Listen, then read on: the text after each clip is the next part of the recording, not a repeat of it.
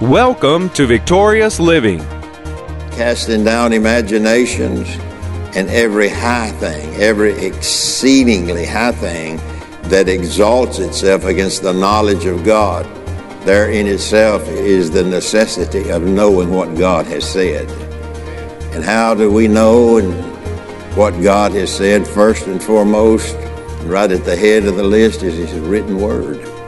What God says in His written word. So if we leave the word of the Lord off and do not fill our mind with the word, Satan will fill our mind with thoughts that produce imaginations. Well, God doesn't love me. God doesn't care. I can't get a hold of God. God doesn't hear me when I pray. That's the devil filling a person's mind with his thoughts. Welcome to Victorious Living with Pastor Charles Cowan. Today, Pastor Cowan shares with us part 2 of his series, Putting Satan in His Place. We invite you to stay tuned to today's program. If you can't, we invite you to visit our website at victoriousliving.org. There you'll find other audio and video resources to help you in your Christian walk. And now here's Pastor Cowan as he shares with us, Putting Satan in His Place. I want to pick up this morning where I left off last week, talking about putting Satan in his place. Now here is the truth of the matter. If we don't put Satan in his place, he will seek to put his place in your place or in you. But we have been given the right, we have been given the anointing, we have been given the instruction and the direction that we are to put the devil in his place and that we are to keep the devil in his place. And we know this, scriptures that we've known so often through the years. We know Satan's intent. We know his purpose. He came to Adam in the Garden of Eden, but his purpose was to steal, to kill, and to destroy. That was his purpose. Satan doesn't like you. He doesn't like us. And he came to steal and kill. He was actually trying to get to God. He couldn't get to God, so he got to God's creation. And so he's still endeavoring or attempting to do that today, where God's people are concerned. And you know, the book of Ephesians tells us this, that we are not to be blinded, we're not to be in the darkness concerning the wiles of the devil. And so the devil is a deceiver, he's deceptive, he has certain ways that he uses to get to us, and sometimes people are not even aware of those ways. Because it's not like he just blows in, but little by little, he seeks to do his purpose, to steal, kill. He can steal your joy, he can steal your happiness, he can steal your surroundings, he can steal whatever, but he wants to get you to let Jesus go, let the Spirit of God go from your life. So to put the devil in his place, we must use the things that God has given us. If we don't do that, then Satan doesn't move. And I think I said this last week, Satan is not moved by how loud you pray or how quiet you pray. You pray the way you want to pray. But it is faith that moves God in however you are expressing yourself. It is faith that moves the hand of God. So, you know, we shout to God with a voice of triumph. We elevate our voice. We elevate our praises and the sound of our praises. So to put the devil in his place, we must use the things that God has made available to us. And those things are found in his word. They are listed in his word, how we go about putting Satan in his place, putting the devil in his place. And so We started off here in 2 Corinthians chapter 10, and I want to just briefly read that again to you this morning. The devil's place is under our feet. The devil's place is under our feet because that's where Jesus put him. And then gave us the authority to keep him there. Gave us the power to keep the devil under our feet as well. Amen. 2 Corinthians chapter 10, verses 3 through 5. For though we walk in the flesh, we do not war after the flesh. Now here, when it talks about the wiles of the devil, that's the deceptive trickery of the devil.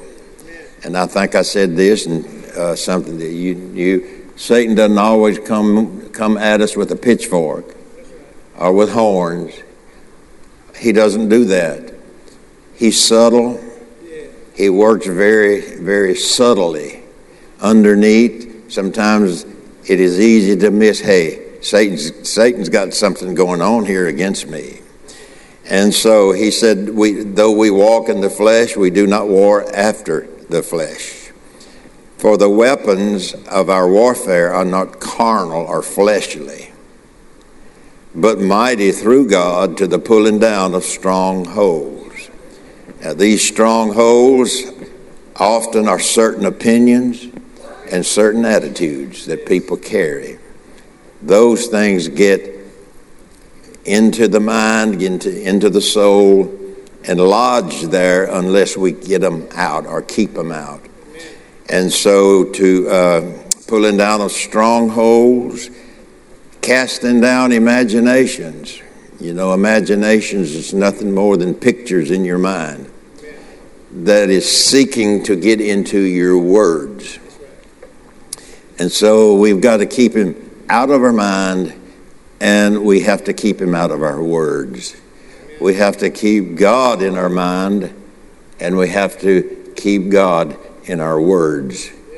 And so he said here, verse 5, casting down imaginations. Imaginations are things that are produced by your thoughts. The images, the imagery, or the imaginations began to originate in your mind, how you see things. And so casting down imaginations and every high thing, every exceedingly high thing that exalts itself against the knowledge of God, there in itself is the necessity of knowing what God has said. And how do we know what God has said? First and foremost, and right at the head of the list is his written word. What God says in his written word. So if we leave the word of the Lord off and do not fill our mind with the word, Satan will fill our mind with thoughts that produce imaginations. Well, God doesn't love me. God doesn't care. I can't get a hold of God. God doesn't hear me when I pray. That's the devil filling a person's mind with his thoughts. And he wants you to say that. He wants you to get those words into your mouth and say that. And so casting down imaginations that are produced by thoughts, and every high thing, exceedingly high thing, that exalts itself against the knowledge of God found in the Word of God, and bring into captivity, capture every thought to the obedience. How do we capture it? We capture it by being obedient to God's Word. When you're obedient to God's Word, you are capturing Satan. You're capturing thoughts that he will bring to you, imaginations that he will bring. We are capturing that because we have captured the Word of God in our thoughts and in our mouth, in our praises and so forth. And so the warfare that a Christian encounters is not just with the devil, although that's primarily where the starting point, or demonic spirits, but with our own flesh, with the desires of our flesh, with the desires of our carnal part, the carnal part of us, which is our bodies. Then the warfare that a Christian encounters is not just with the devil or demonic spirits, but with our flesh and our soul as well. The weapons that we have been given are for the purpose of conquering and winning against Satan as well as against our minds and our flesh.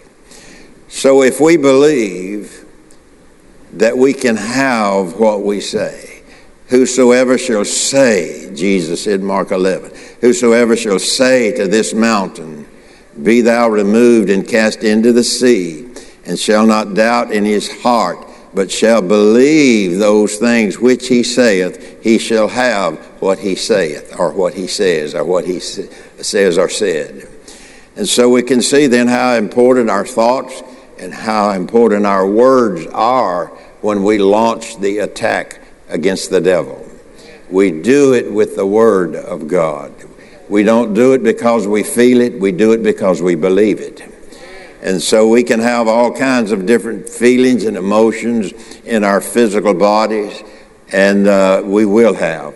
But we do not defeat the devil with our feelings, and we don't cause God to move because of our feelings. We keep the devil in his place with the Word of God, and we put God in remembrance of his Word when we fill our mouth with it and quote it back to him. And God said, put me in remembrance. Amen. So let's look at a few things here this morning about putting Satan in his place. And every thought you have doesn't mean that you're demon possessed. Every feeling you have does not mean you are demon possessed. And so I say that because, in the years gone by, I have seen people will follow that line of thinking, if you have a wrong feeling, you must be possessed of the devil. That's a lie. It's not true. All right, let's go to 1 Peter chapter 5 and verses 6 through 8. We're talking about putting Satan in his place and how that we do that. 1 Peter 5, 6, verses 6 through 8. Humble yourselves. Now let me, I don't know how far I get, but I'll get as far as I get. That makes sense, huh? But humbling yourself is not done by a feeling, it's done by an action where we submit ourselves to the Word of God to be a doer of it. That's where and how you humble yourself. And so I say that because I don't know that any of you would think that here today, but I have a reason to believe perhaps there might be. That humility is not because you cry. Humility is not because of what you feel. It's not because of what you don't feel. Humility is submission. Submission to God's Word. So whatever God's Word instructs you to do. It's our hope that today's message, The Process of Walking in Victory, has ministered to you. We invite you to come visit us at our website, victoriousliving.org. There you'll find audio of today's sermon and different resources and materials that can help you in your Christian walk.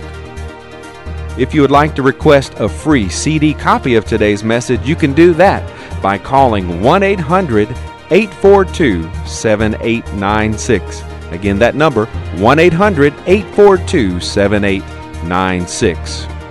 If you would like to receive a free CD copy of today's message, request offer 23. Today's offer number is 23. From Pastor Cowan and the congregation of Faith is the Victory Church, we'll be looking for you next time on Victorious Living.